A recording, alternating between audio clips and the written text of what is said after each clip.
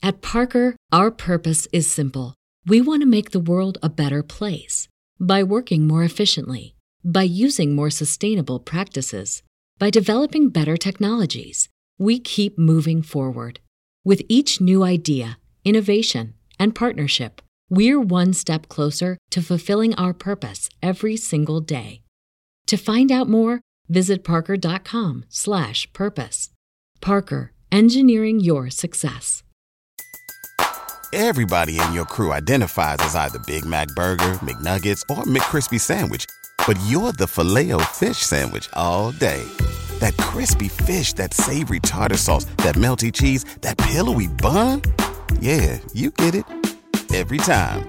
And if you love the Filet-O-Fish, right now you can catch two of the classics you love for just $6. Limited time only. Price and participation may vary. Cannot be combined with any other offer. Single item at regular price. Ba-da-ba-ba-ba.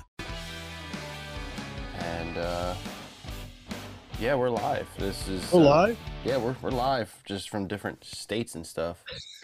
It's not the same having you sitting straight across the table from me there, buddy. I don't like it either, but you know what? It is what it is. A lot of things actually happened between. Oh, see, the thing ain't focusing on all my beauty. Come on now. It's there's been a lot went down since this and the last podcast we recorded with Chris, which turned out to be an awesome podcast. If you guys haven't heard that podcast with Chris, go back and check it out. I think the reason why that podcast was so successful is we didn't go into any great detail about anything, but it covered a lot of general topics that could be applied to a lot more than farming. I agree, and I think it's important to try and revisit some of that stuff as well. But I think it was. I don't know how many comments we got on that thing about people had no idea that one, farming was that involved. Oh, two, yeah. Farming affects the prices of so many different things. Yes. It was really cool. And we got, I'm sure we'll do more podcasts with Chris in the future, but today's podcast, I actually posted on all of our social media sites, just some random questions you guys may want answered that I haven't hit on in the past, or possible some topics to cover in the future. And we got bombarded with questions. I think between all the platforms, we got close to maybe 300. That looks about right. I am reading them from your YouTube channel and the podcast YouTube channel. And I am reading them from Facebook and Instagram. So we're going to try to do our best to catch as many of them as possible before we run out of time. So, right. And I should mention that I sound different because, I'm on the uphill swing of COVID. I just thought you had a beard between yourself and the microphone. No, it's down here. See, it's a lapel microphone because. Well, he don't have his real microphone because he had to leave here in such a hurry for some other issues that some of his equipment is still in my shop and not your shop. So, yeah, I'll let you take the first jab on this one. Oh, do I have to? Okay. Well, first question here on your YouTube channel one is could you? We're gonna mention who they're from. Sure.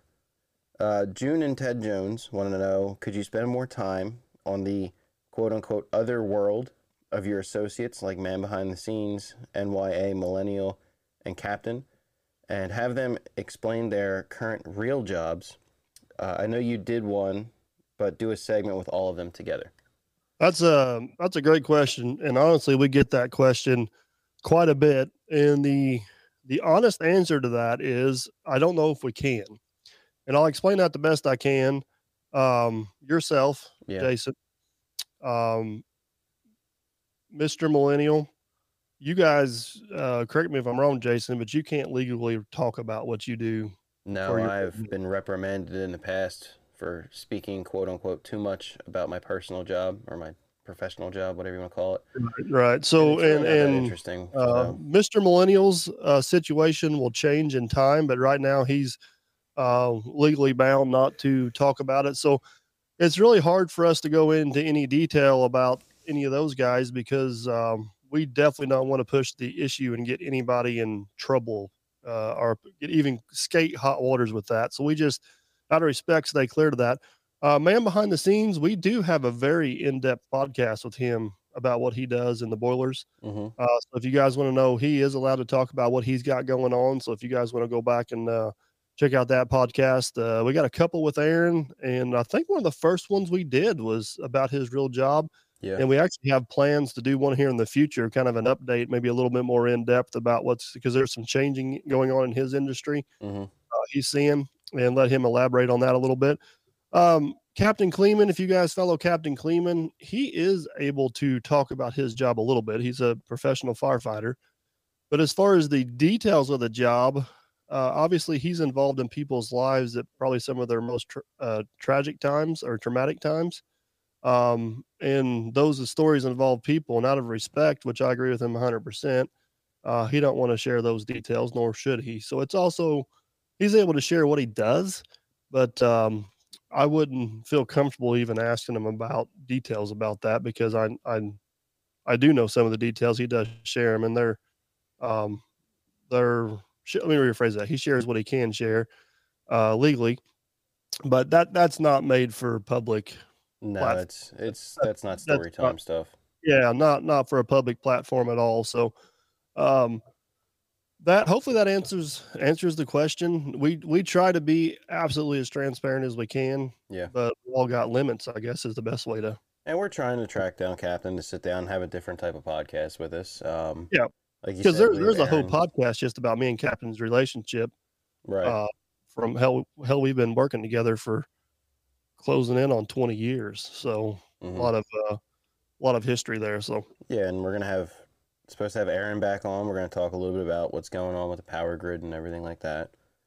And yeah, some interesting stuff going on from there. So yeah, and um, we got one here that they'd love to hear more. I'm sorry, it's Hastings Hay and Tree Farm would like to hear more from Farmer Chris and possibly both of the SOTs. yeah, so Farmer Chris seems to be a pretty popular guy on the show. I think it's just because he's a lot like us. He's just ground roots, Mhm. and all of our podcasts with Farmer Chris seem to have success. So I don't, no doubt in the world, no doubt that he'll be back on here at some time.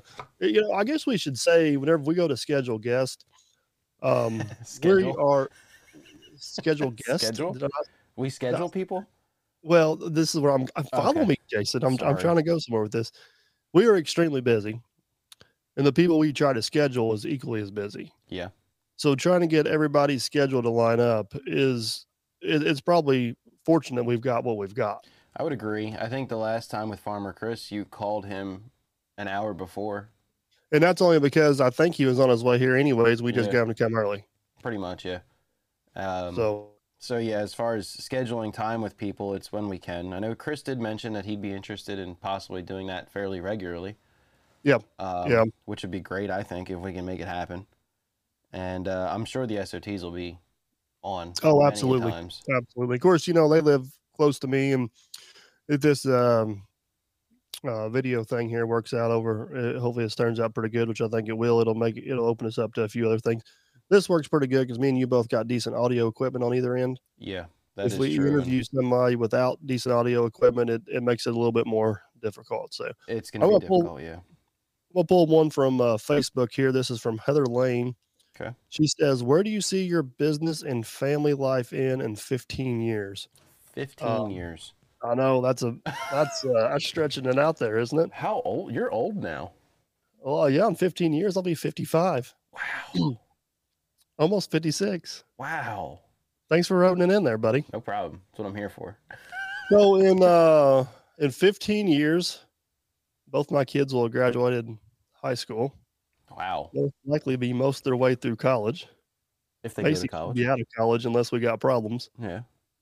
So family life. First off, I'm hoping everybody's still happy and healthy and all that good stuff.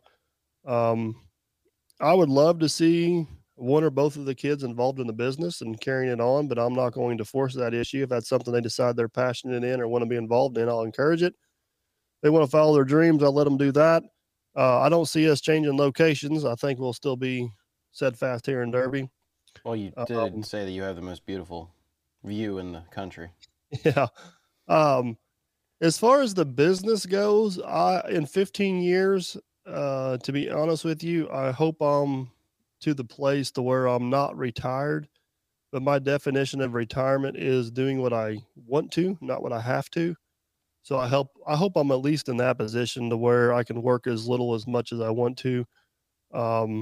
take on the jobs I want to, and I enjoy community work too. So I'd like to have time to do more stuff with the 4-H and the Derby Community Association. And I don't think I'll ever be a politician, but I kind of get involved in some of the lobbying stuff a little bit here and there. So I can see myself doing a little bit more of that. I don't see myself growing the business much bigger than what it is. I've heard you say that before. As far as revenue stream goes, I mean, that don't mean I won't pick up some more equipment here and there because I like pedaling with equipment. But yeah, I hope I'm doing what I want to, not what I have to. Hope the kids have found their career paths at that point, and hopefully Jenna's still putting up with me. So, now, I don't know if that question was directed to me or to you. You got a little bit of a business going on yourself, so I'll let you answer as well. Yeah, 15 years from now, I will be 45, going on 46. Well, actually, in like 3 days, I'll be 31, so I guess I'll be 46 in 15 years. If everything goes on the path that it's trying to get to now, then I'll be working at a different job down in Derby, and I'm hoping to be sitting in some type of a CEO position in 15 years. I'd also like to be ready for retirement. That's been one of my long-term goals for a long time, actually, is to be able to retire when I'm 45. Probably won't retire, but more like what you said with I want to be able to do what I want to do, not what I have to do every day. Try to grow the welding business into something fairly impressive, I guess. Realistically, my retirement plan is linked greatly with my career, so I don't think that I would be leaving it in 15 years in pursuit of the welding business, but never say never. Yeah, that's a good point right there, is never say never, because I'm here to tell you, I've been at this a little bit longer than you, and you got to be willing to change with the tide or steer the ship a different direction whenever you see the shore coming. That's it. It's just, like I said, where we're looking from today, that I don't think I would be leaving the career that I'm in. But I don't know. I don't know what next year is going to look like. I don't know what next week's going to look like at this point. If there's more of a fruitful life for my family and my future in my own welding company or whatever other company I decide. I think it's important to point out that fruitful don't necessarily mean more financially viable. No, because fruitful, in my opinion, could also mean that I get to be home with them more. It could mean something financially. It could mean better retirement, better benefits, just overall happiness even. Because that's part of the reason that we're moving as well, is it's just, it's hard to go into this without going into what I do for a living, but it's very stressful. Right. And it's very demanding in the environment that I'm in now, because we live in a very busy area. Right. So yeah, fruitful could mean a lot of things, not just financial gain at this point. I'm long past the point of caring very much about a number of. Oh yeah, the happiest I ever been in life whenever I stopped caring about money. Yeah, that's that sounds crazy, but it's like once you stop caring, everything takes care of itself. You still got to be obviously responsible with everything you do. Yeah. But and I'm not saying that I'm going to go work for free or I want to work for free or anything like that. But a lot of people, and I see this with friends and some family members currently, they're very wrapped up with the dollar sign that they make at the end of the year. And I can't brag much about it, but I've made a sizable living for a long time, and I honestly don't care. If I can pay my bills, not have to stress about it, put food on the table, that's it. I don't really care too much about anything else. Right. Moving on to the next one. This is also a Facebook Facebook question. Jonathan Brock. Get this question a lot. It's kind of a dirt question. Technical question: when installing culvert pipe, why don't you use dirt instead of gravel to backfill around it? Don't gravel allow water to soak through, and wouldn't dirt seal it off and pack better? And couple different things here. Good question. So the main reason, if you're going to use gravel, the ideal gravel to use, it would be a 53 or 73. It's got a lot of lime in it. It will actually pack tight and stop the water from coming through. That's not always necessary, because if you have a little bit of water seep through the gravel, it's not really the end of the world, because it's controlled. The gravel keeps it from gaining speed and eroding. The main reason everybody uses gravel is because it don't settle. So if you got a busy road or something, you can put gravel in there, run over it a few times with the truck, and it's good to go. If you put dirt in there, you will be back multiple times, filling that back up level, compacting it. A lot of times the dirt, if it's a busy road, will start squishing out the top and you'll end up with a soft spot. You'll never chase it. It's hard on the pipe because the gravel will actually help carry the load around the pipe. The dirt will not. And you don't see gravel going around overflow pipes for just that reason. There's not traffic on them and the dirt will seal it off. So, basically, if some water does seep through it, it's not really that big a deal, to be honest with you, because it's no different than water running through riprap. It's controlled. It's not going to carry dirt out or cause a sinkhole or anything crazy like that. So it's faster. It's less callback maintenance. And at the end of the day, it's better. I do know some guys that put like a dirt plug on one end for that reason, but I don't know how many thousands of culverts I've installed, and I've just never had an issue with that. It's just never been an issue. That's the anything you'd like to add to that, Mr. Works a Lot? No, that's your forte. It's in your name. I got a question here from our good friend Red Dog. Yeah. He wants to know, do you plan on putting a GPS system on the new 850J? He had noticed 2 Trimble boxes under the cab in a CNC video today. Yeah, so if you guys don't know, Clint at CNC Equipment's got an awesome YouTube channel. Be sure you guys go check him out. We do have plans to have Clint from CNC Equipment on the podcast. Yep. I just left Clint's shop, talked to him about an hour and a half ago. Awesome guy. So the government ordered all of the 850Js GPS compatible. Keep in mind, these dozers were ordered GPS compatible back in 09, 2010 range. So everything that's on those dozers is long obsolete. That market, that industry has changed tremendously fast. And a lot of that stuff's integrated now. And I couldn't even buy new stuff to be compatible with this. I'd either have to go find some old stuff that would possibly work, which would be a long shot because nobody wants to work on it. And it's just the modeling and everything is way outdated. Now, keep in mind, I'm not 100% diverse in this, but I know enough about it to know that much.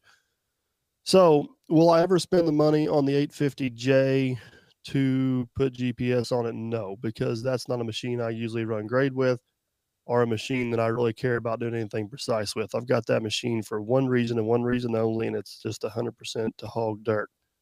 Now, we are building a tile plow attachment for it. You'll see, I don't know when you listen to this, but you'll probably see some videos coming out on my channel soon.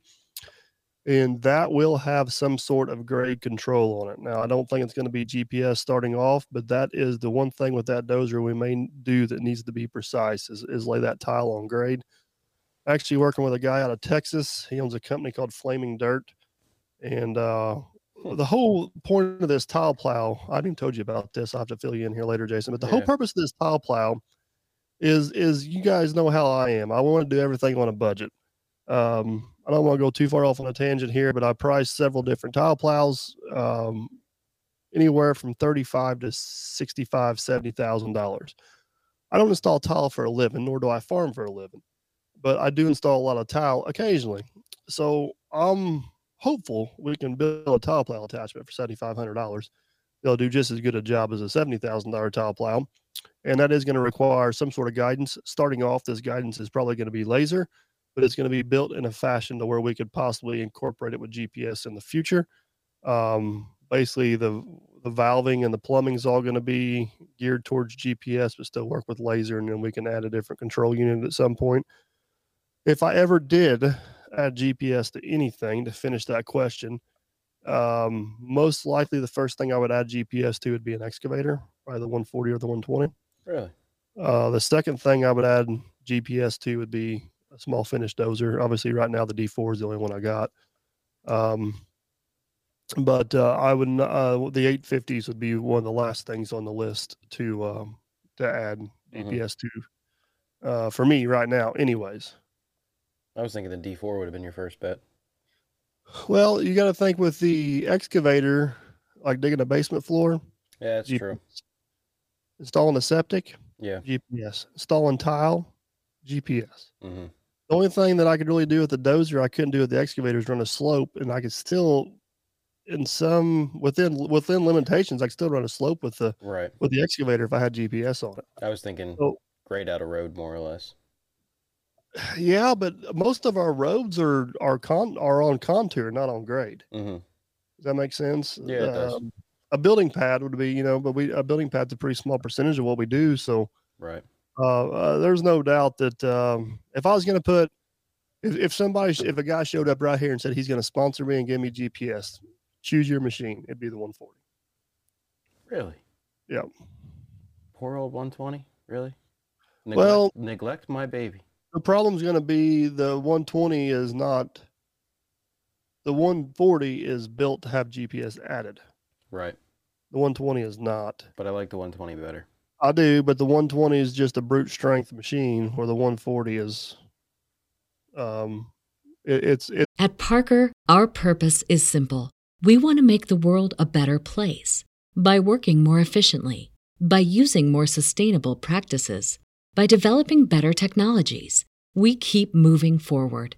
With each new idea, innovation, and partnership, we're one step closer to fulfilling our purpose every single day. To find out more, visit parker.com/purpose. Parker, engineering your success. Everybody in your crew identifies as either Big Mac Burger, McNuggets, or McCrispy Sandwich. But you're the Filet-O-Fish Sandwich all day. That crispy fish, that savory tartar sauce, that melty cheese, that pillowy bun. Yeah, you get it. Every time. And if you love the Filet-O-Fish, right now you can catch two of the classics you love for just $6. Limited time only. Price and participation may vary. Cannot be combined with any other offer. Single item at regular price. Ba-da-ba-ba-ba. It's built more for that. So, that'd be my choice. Right, I mean, that's fine. If they come and approach me for free GPS, I'm just going to pick the 120. Moving on. I guess I should pick the 120. Nope. But I guarantee you it'll probably be around longer than 140. Yeah. Mm-hmm. Swamp Driver Outdoors. Any plans to expand the shop at home in the future? That's a great question, and I get that question a lot. I can answer it for you. So never say never. Everybody that comes to visit the shop, the first thing they say, I think you said the first time you come down here is, wow, it looks bigger and it's bigger in person. Looks bigger on camera than it does in person. I would say one day at some point, the shop will probably get expanded. I'd like to put one bay in with a pit, and actually build me an enclosed office. I'm sitting in the shop now, but I'm open to the elements. And turn this into my what's that? The elements being your climate controlled shop. Yeah, it'll be my climate controlled shop. And but we do things nasty, dirty, dusty, paint down there. Oh yeah. You guys, if Aaron's down there working, it's loud. I can't do anything up here that requires audio or anything like that. Mm-hmm. So it would be nice to have a closed off office. It would be nice to have one bay with a pit in it. But as far as where it's at on my priority list, it's pretty low. I was going to answer for you and say you don't need to do that because pretty soon I'm going to live there, and it's pay me to fix all your stuff. My main thing is right now I want to be able to have a project in the shop like Lieutenant Dan or the tile plow bill on the 850. I still want to have one bay open for something that breaks down or somebody needs to get in. Mm-hmm. And I've got that. My overhead crane reaches the entire shop. I can afford to heat and cool the shop being the size it is.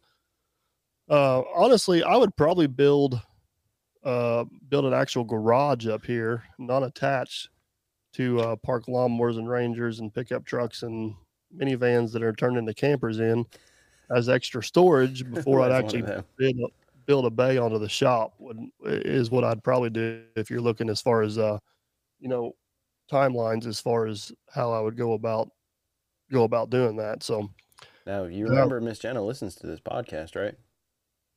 I didn't say anything about a camper. I know, but you said a garage for the Vamper, which she already owns and has. A garage for the Vamper. You know what I'm saying, Jason. I know, and I'm warning you that you're now going to be building a garage for the Vamper, and it's your own fault. So, It's your all right, fault. we're moving on. Okay. David Hill. He wants to know what type of job made you consider a second larger dozer. It seems like you are moving into rocky land for a ripper. So there wasn't a type of job that made me want a second larger dozer. The dozer I had, which was the 850B, I knew was getting to an age that it couldn't handle the workload we had. That dozer already had it, and it was already paid off, so there was no point in getting rid of it. Mm-hmm. So why not add to it and give ourselves more options? So that was kind of the driving force behind getting the second larger dozer, was just to relieve some of the pressure off the dozer I already had. And it's really nice having two of them, because if we got a bunch of smaller jobs, Cleveland can be hopscotching them, no different than what he does with the 120. Mm-hmm. Already had it, already paid off, bought the 140. So I can be running the 140. He can move the 120 to the next job. I can be running the 120. He can be moving the 140 to the next job. And with the two 850s, it works out pretty good. Then if we do get a big lake or pond job, we can team them up and go like crazy and get it done. So hopefully in the future, the 850J catches the majority of the hours. The 850B is there as a backup or catch small jobs in the background. We built that big leg up in Corden last year, and it was really nice because while the 850J was on that job, the 850B actually traveled around and did the farmer Chris Grainbin site, and he also did the motocross track at the fairgrounds. Mm-hmm. So it would have been a crap load of trucking to get those same things done in that same amount of time. The Grainbin site was 8 hours on the dozer. The fairgrounds track was 4 hours on the dozer. And the 850J got 72 hours on the job and was able to stay put and not have to go anywhere. Right. Because both of those jobs are time sensitive. The fair was obviously a certain week, and the grain bin guy was showing up at a certain date. So that's the beauty of having that second dozer that's maybe not as fast or as pretty as the other dozer, is it still gets stuff done, and it saves me on trucking, saves me on time. It just improves efficiency tremendously. And mostly because it's already paid for and it don't cost me anything to own it. So I couldn't go buy a second dozer to do that. But since I've already got one, man, it sure works out nice. Does that make sense? Yeah. And I think, because you and I had talked about this a while ago, and I'm seeing a lot of people asking the same things about the ripper, about a guy that said he would never have a ripper, gets a ripper in a couple weeks. Well, okay. Can I elaborate on that a little bit? Yeah, I was going to say that you had plans for that ripper frame aside from the ripper. You know, yeah. So that's what, of course, I played into the YouTube.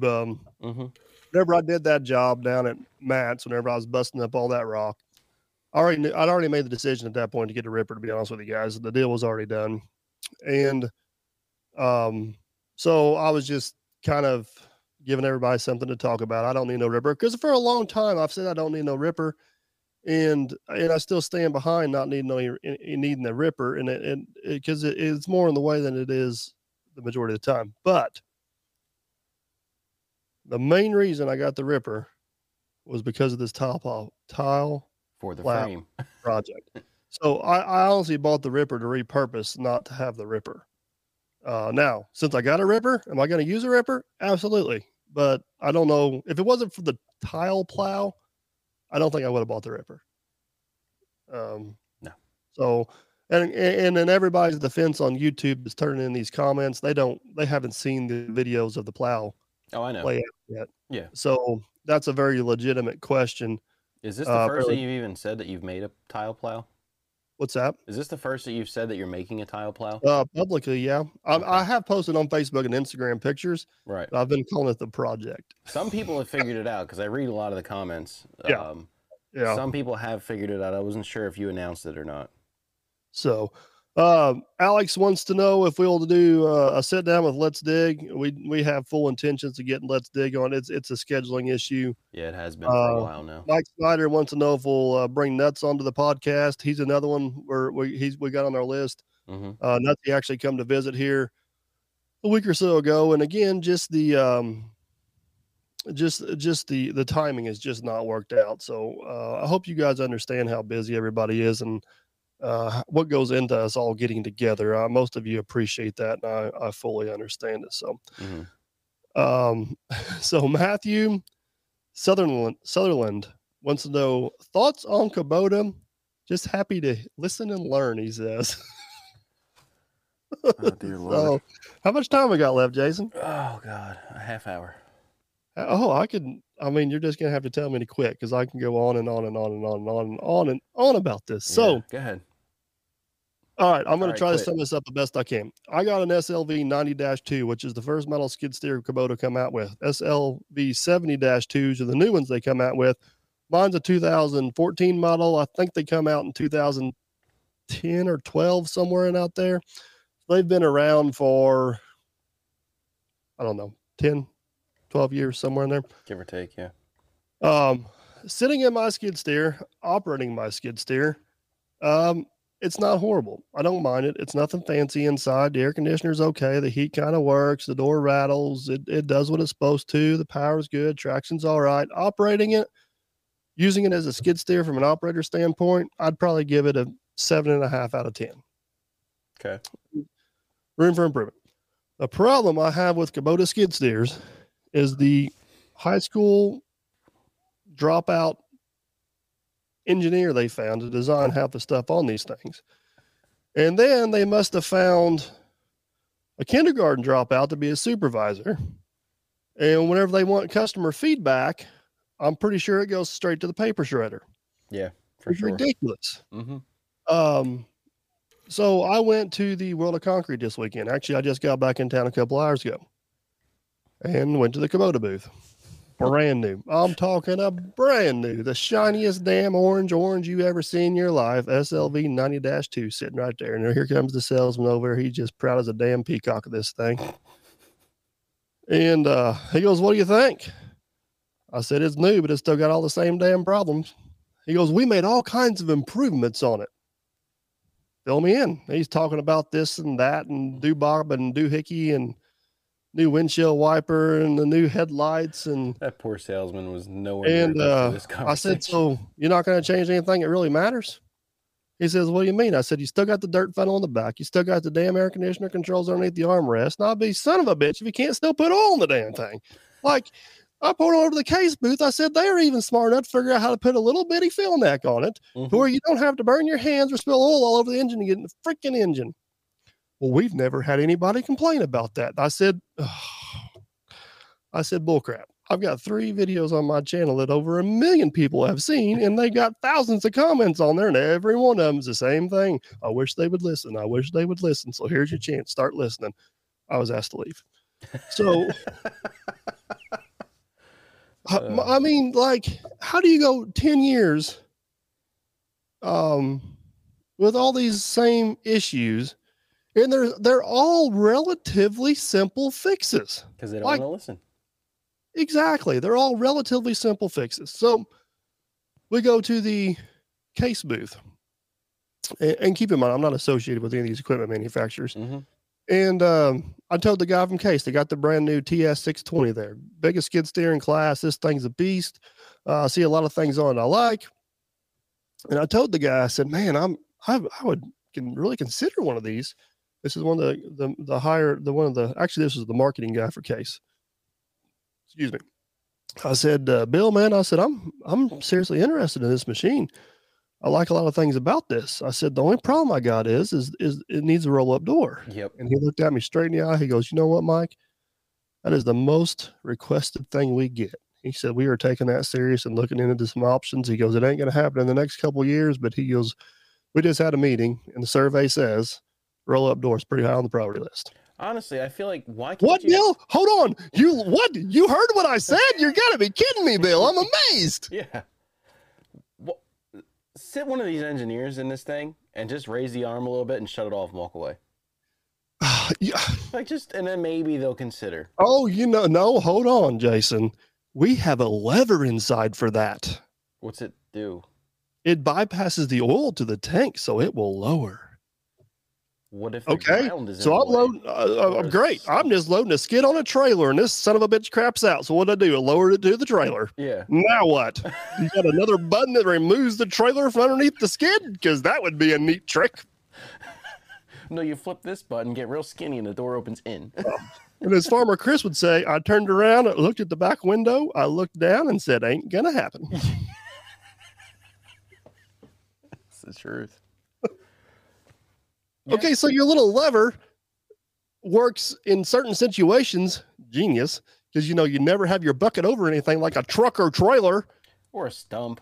I mean, that's how Or I got in stuck Chris's case, he went 6 years without using it and the damn thing was froze up, stuck.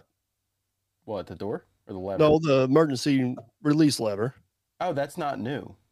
No, it's been out. It's been in them for years and years and years, but it's not as bulletproof as a roll-up door. No. Which just, I don't know. The only way that you can convince me you can fix that problem without a roll-up door is the JCB Teleskid. Yeah, or put a hatch in the roof. But anyways, we're getting off subject here a little bit. But that's my issue with Kubota is just they don't care about consumer. They don't care about mechanic. They care about functionality. They do have decent functionality, but never say never. I'm never going to say never, but highly unlikely I'll buy another one. I don't know why. You seem to love them so much. It's the same problem I have with the Takaguchis, to be honest with you. They're just a Kubota with a different cab and color. Pretty much, yeah. Somebody's going to crucify me for saying that, but you look underneath the hood of a Taco and you look underneath the hood of an Orange. They're the same. Same. Once you pull the peeling off, it's the same thing. I'm convinced either company makes their own, so. Yeah, Tacos talk about how they're their only purpose-built track machines, and they do have a nicer cab. Their roll-up door is a little bit different. There is differences. I do think a Taco operates smoother and better. It's a much more controllable machine. Yeah. It has a much better feel to it, but it's the same damn engine. Mm-hmm. It's the same concept of the platform. Pretty sure it's the same valve body too, and pump. They still have a dirt funnel. They just have a bigger opening at the bottom. Yeah. I mean, their air conditioner controls are better. Some of that stuff's the same. So if I was picking my poison, I'd pick Takeuchi. Yeah, I would too. Yeah.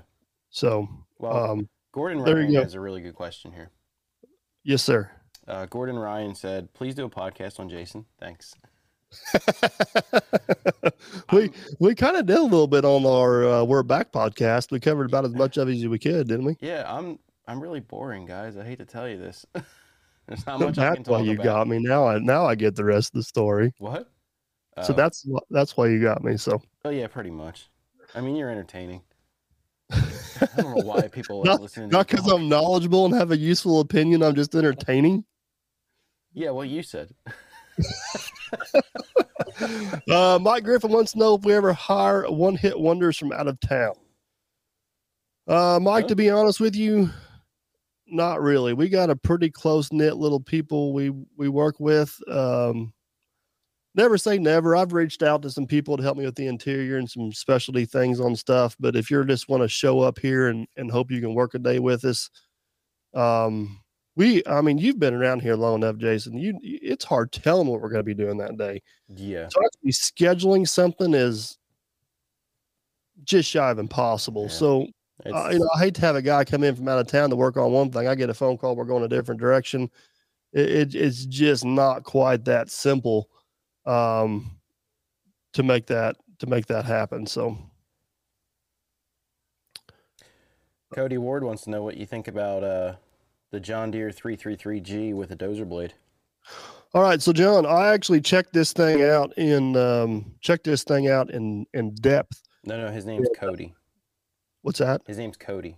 Cody, I'm sorry. Yeah, John. Check this out. I was reading one from John here. So I actually, it's a machine I'm very interested in because it has the Yanmar engine in it. It's got has a lot of high reviews on it. So I went to the John Deere booth and poked my head underneath the hood. And first off, I sat in it. It sits up high. It's got good visibility. I'm not 100% for sure I like the way the arms are built, but no major complaints. Sat in it like, not bad. Opened the little back hood on this thing, and I thought, what in the hell have they done back here? This has got to be no. Slam the door down. I'm like, I'm out of here. This is worse than Kubota. Nope. And one of the salesmen stopped me, and he says, "What's your concern?" I said, "How you supposed to work on this damn thing?" He says, "I got you right here, my friend." I'm like, "Well, I'm all ears and eyes and What kind of magic trick you going to pull out? I'll tell you what, this guy was David Copperfield or something, because he worked a freaking magic show. So they've got this thing built where the little hood pops up. Where underneath the hood, they've got Kubota, take note, oil fill tube, hydraulic fill tube, coolant fill tube. No kidding. Air conditioner, like everything that you need to check or service on that machine is right there underneath that little hood. And I'm like, okay, I see where you're going to this, but somewhere down that damn hole, there's an engine, right? He said, oh yeah. So where the arms are up or where the arms are down, there's 2 panels on each side. You just unclip them and they pull out. And if the arms are up, you have full access to both sides of the engine. I'm like, oh, well, that's pretty nice. I can deal with that. He goes, oh, I ain't done yet. Takes out 2 screws. The cab stands straight up. What? The only thing going over top of the engine at this time is just a little bitty 6-inch bar that the cab's attached to. I'm like, holy shit, I can see everything. He's like, oh, I ain't done yet. I'm like, what? There ain't nothing else to go. So the foot boot is a big fiberglass tub. You take 4 bolts out of it, it comes out. I'm like, no way. So I'm like, close her up. I'm writing a check right now. I'm sold. So he closes it up and I hop in and, oh man, it's got a damn swing door on it. Yeah. So basically, I told the guy, I said, you give me more of the roll-up door option, I'll write you a check right now. He goes, nobody in the industry is requesting those, sir. I'm like, oh, here we go again. It's on your damn, oh, it says John Deere. I could have swore it said Kubota. In the conversation. You think, so I got an idea here with my welding business. So anyways, hold on. This thing had a dozer blade on it. Okay. So what is really cool about John Deere, Cat, they're all doing it now.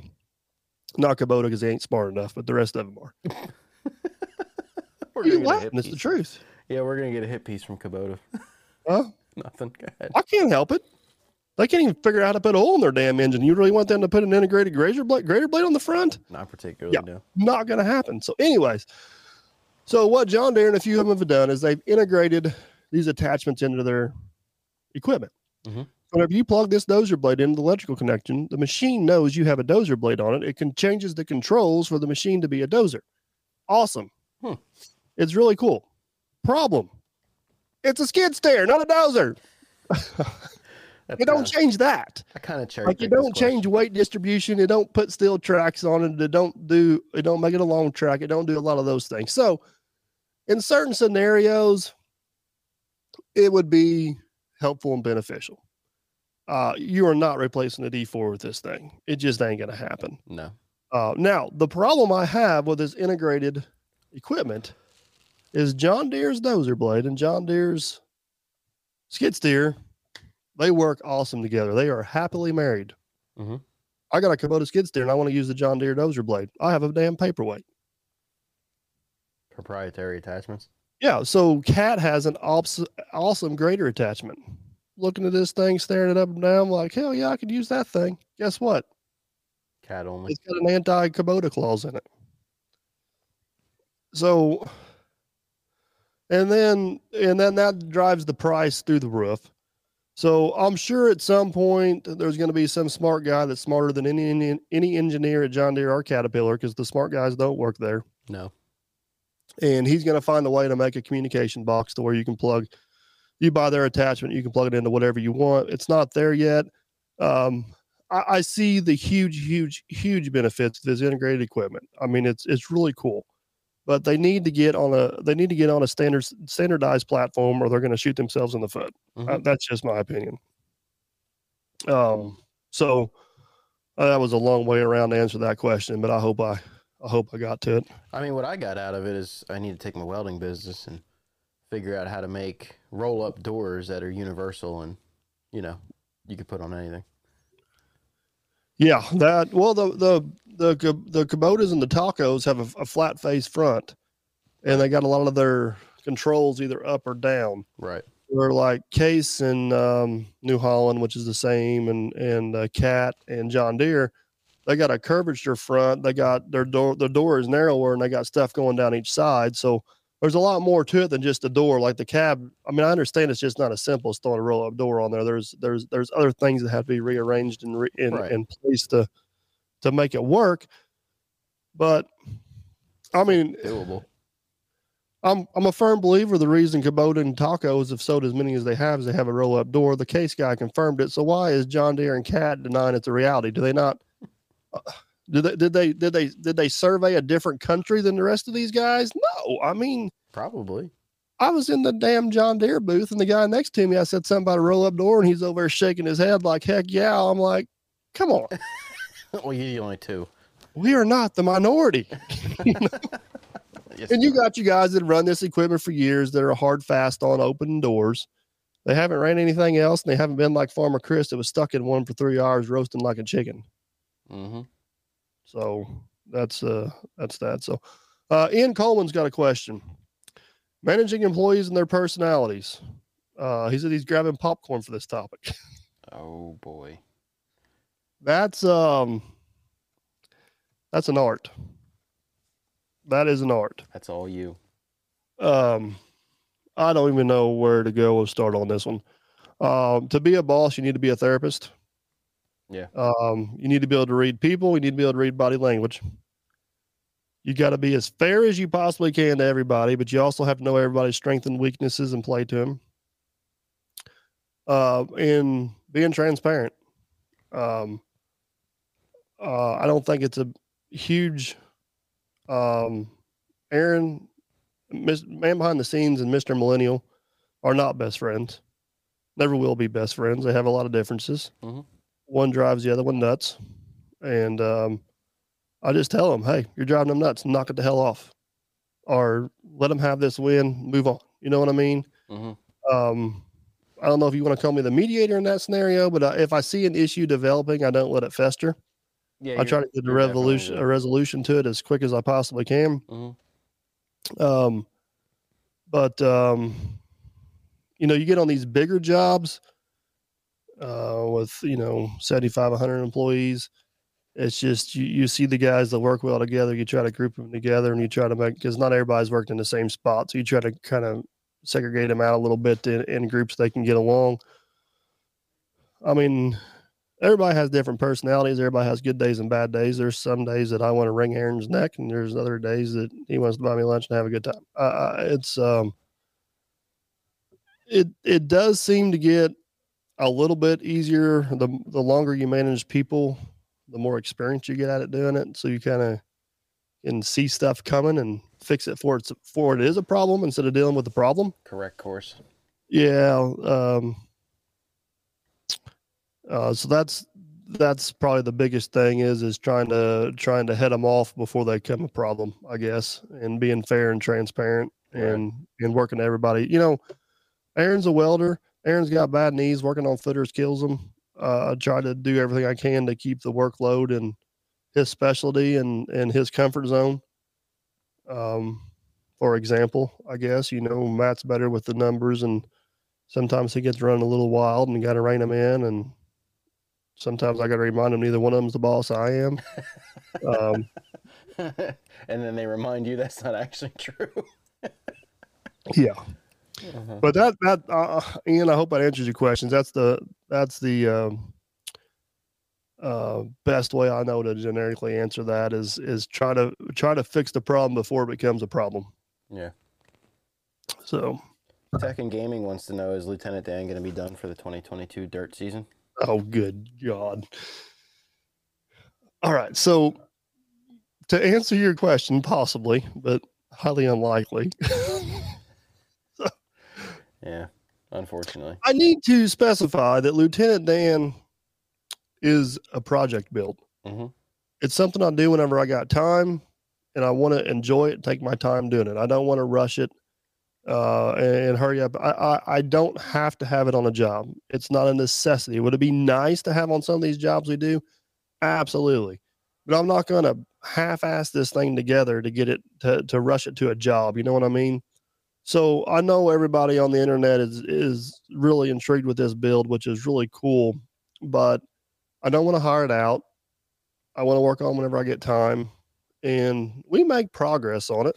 The one reason we made much progress on it the first time we did it is me and Aaron were both quarantined. So we had 2 weeks here in the shop just to hammer down on it. We couldn't do nothing else. Right.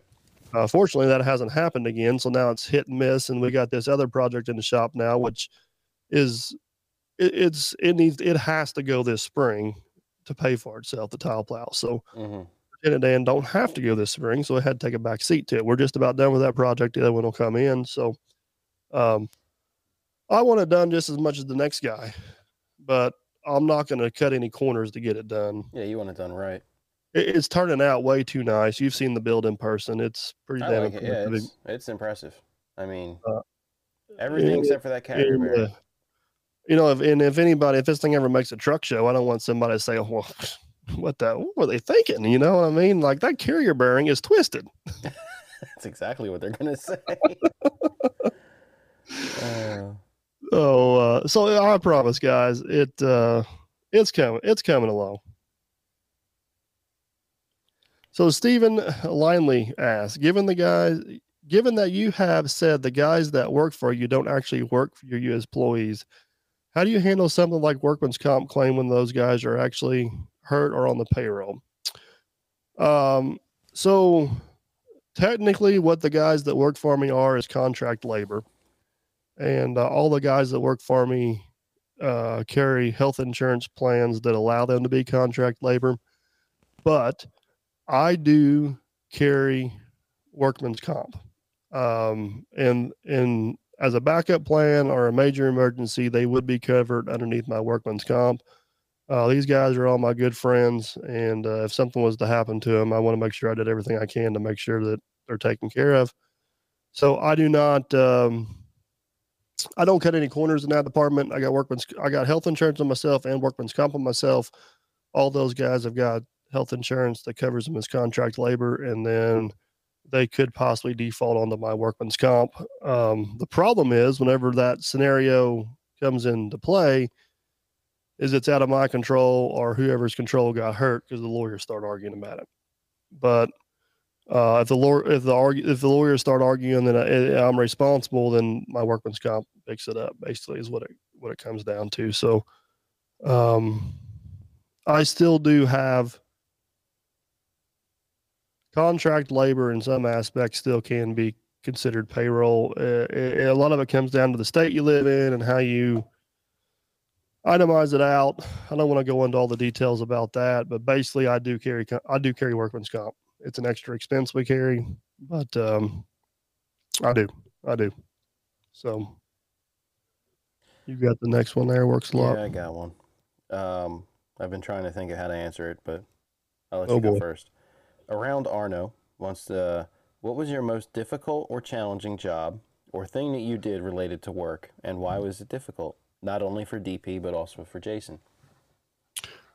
So the most difficult job we have done in a long time, probably the most difficult job I ever did was never YouTubed. It was building a 17,000 square foot multi-million-dollar home that had a bazillion corners and radius walls and rotundas and all kinds of things. Probably the most difficult job that I ever filmed was the steel building demo at the Can Clay Complex. Mm-hmm. We didn't technically have the right equipment for that job. It was kind of a high stakes job. Whenever I bid the job, I had a man lift. The job fell through. I sold the man lift. The job reappeared. No man lift. I had a very tight deadline that needed to be done. And Aaron was all gung-ho about cutting build beams and watching stuff fly. And I'm like, no, we're going to go about this a little bit more methodically. The plan went perfect, the notching and the falling and all that stuff. But that was a pretty challenging one. There wasn't a whole lot of excavating involved. There was just a lot of thinking and probably kind of predicting the future a little bit, I guess. Is the best way I know to do it. Some of these ponds and lakes get a little bit challenging, but it's a different kind of challenge. Like, it's not somebody's going to get hurt or a building is going to burn down, catch fire. It's like, we got a mud hole. How am I going to work around it? Worst case scenario, something's stuck and you pull it out. That's a different level of challenge than, right. Setting a 300,000 square foot building on fire or getting somebody smashed with a beam or something like that. So, that's probably the two that come to the top of my head right off the bat. That's the two. I guess for me, Well, without getting into what I do, I work with some very specialized machinery. And every year or so around this time, we slow down with our production season. And I got to overhaul all the equipment. This year in particular has been very difficult. I don't have difficulty doing the work or anything like that. I have difficulty dealing with the politics of my employer. Let's put it that way. I have 7 or 8 different people that I need to talk to just do my job before I can do my job. When in reality, I'm the only person trained to do my job. So why am I talking to you about doing, you know what I mean? Right. And then that doesn't even, I got to schedule which shop I'm going to use because we have locations in many different states at this point. I need to figure out where the funds are being allocated from, which somehow becomes my responsibility. I need to figure out what department's going to pay for the labor, and then I need to get them all talking with each other, and then I need to figure out a lot of these parts come from overseas, and we're in shipping shortages, and I gotta solve all of these logistical nightmares before logistics. I mean, doing the job's the easy part. It's the logistics. That's the truth. Before I can even pick up a wrench and start doing something physically, all of these questions have to be answered. And oh, by the way, each one of these machines is 142 feet long. It's like 120,000 pounds. There's 2 of them, and I've been doing it by myself up until a week ago. And that sucks. And also, they have to be done by the 3rd week of February. And we started in the 2nd week of December. So yeah, that would all make a whole lot more sense if everybody knew what you actually did. Yeah. But you know, you bring up a good point. You know, even with what we do, sometimes the logistics of it is more difficult than actually doing the job. Yes. And this goes back into earlier when I had mentioned why one of the reasons that we're moving, and I'm looking forward to working for the same thing that I work for now, but a very small company in comparison. The company that I've gotten hired to out in Indiana has 10 employees. The company I work for now, I think, has 18 or 19,000 employees, and they're nationwide. Yeah, whole different ball game. Yeah, and at some point in time, I'm hoping once I move down there, I can talk about all the things that I've done while I lived up here. I think it'd kind of be a similar situation to where Matt's at that point, where a certain amount of time would have to expire. Right. But yeah. Robert Boel wants to know, if you could only own one piece of equipment, what would it be and why? If I could only own one piece of equipment, it would probably be a 12 to 18,000 pound excavator. That's what I was going to say. Mid-size excavator. Mid-size excavator. You could do small jobs. You could do large jobs. You could do a lot of the same stuff you do with a skid steer. It just take you longer. Mm-hmm. You got just as many as attachments as a skid steer, but more versatility with them. So I also think it's easier to become a skid steer operator than it is an excavator operator. So I think you got less skilled competition in your realm of work. Yep. So if I could only own one piece of equipment, it would probably be somewhere between the 304 and a 308 size machine, or a 12 to 18,000 pound excavator. I think it's just it's not going to be like, you're going to be frustrated with some of the jobs you're going to do. It's not going to be the ideal piece of equipment, but that piece of equipment still can get that job done.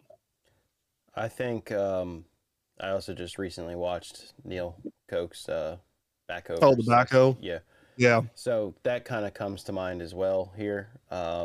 Depending on what I think I'm going to be doing with the equipment, and I don't want to pick the question apart too much, but it'd be if I have to do a lot of traveling. Yeah, I guess I answered that question as in if I had one piece of equipment in my business model. Right.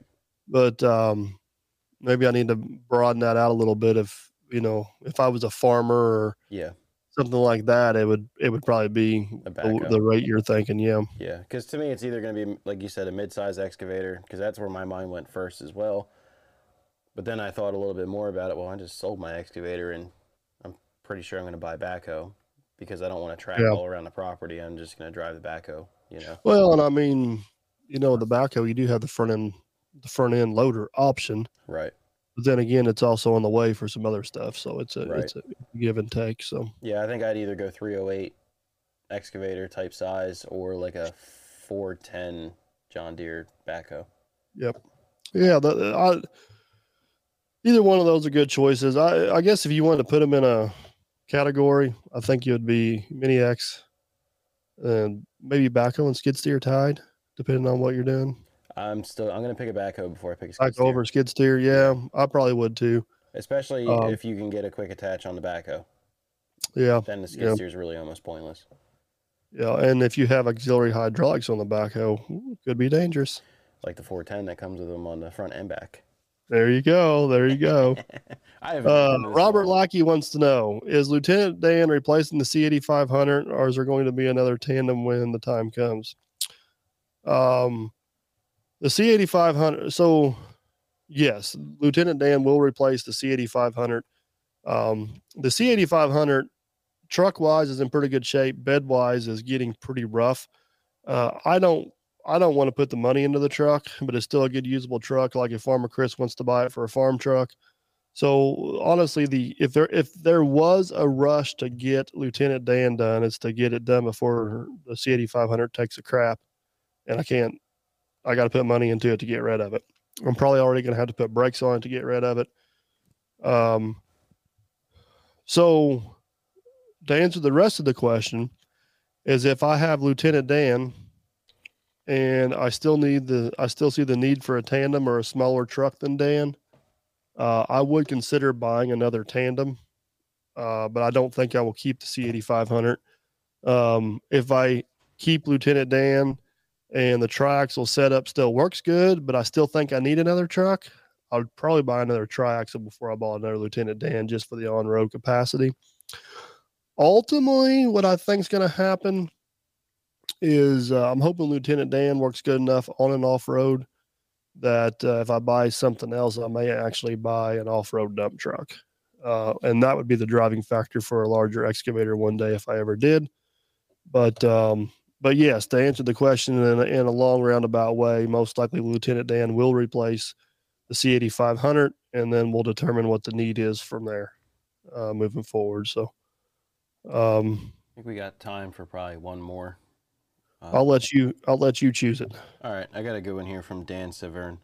Said, how about talking about how you planned and built and set up your shop, and if there's anything you'd have done doing it differently today, anything you've done differently doing it today. And he did mention that he did watch the shop tour videos, but he said you're looking for ideas, and he thought, if there's one thing that you can think about that you do differently now, knowing what you do. That's a great question. Of course, whenever I built this shop, the rest of the building looks completely different than what's here now. What a lot of people don't realize is there used to be 3 garage doors coming into here. Now there's only 2. Probably the number one thing I would change if I was going to do it all over again is 2 large overhead doors instead of 1. You mean the full height one? Yeah, 12 by they're 14 by 12. My big door is 14 by 12, and the other doors are 8 by 10. Okay. Well, there's only one other door now, 8 by 10. I would probably put 2 12 by 14 doors in. The other thing that I may consider doing different is I would have put a pit in one of the bays. I have no desire for a lift, but there is times I wish I had a pit. Now, why didn't you put a pit in? At the time, it was probably a budget issue, and I had no idea what I was getting into whenever I built this shop. Mm-hmm. At that time, the biggest piece of equipment I owned was a U-35 Kubota and an old Ford 7000 dump truck. Right. I had dreams of it getting here one day, but it was a pretty far off reality. It's also a lot of concrete. What's that? That's a lot of concrete. Yeah. A lot of expensive. I don't, I have, the crazy part is you've seen my shop. You've seen what we do here. Mm-hmm. I have absolutely no regrets about what I have. With the exception of the lowboy trailers, I can fit everything I own in the shop. Yeah, I say you're pretty well equipped. And I got And with it being the size it is, it makes it affordable to heat and cool. Mhm. And you know what? If I add on one bay that direction in the future, I just hit everything on my wish list. I'll put another big door in, I'll put a pit in, Yeah, and I'll get an office as a bonus. very true. Uh, You can make it long enough so for it to detach too. yeah, so the things that I did right was the ceiling height. Mhm. I think that's something that's overhooked quite a bit in a shop is ceiling height. You're what, 19-foot ceiling? I'm 19-foot ceilings. My ultimate goal was with the overhead crane in here, I wanted 14 feet between the crane and Right.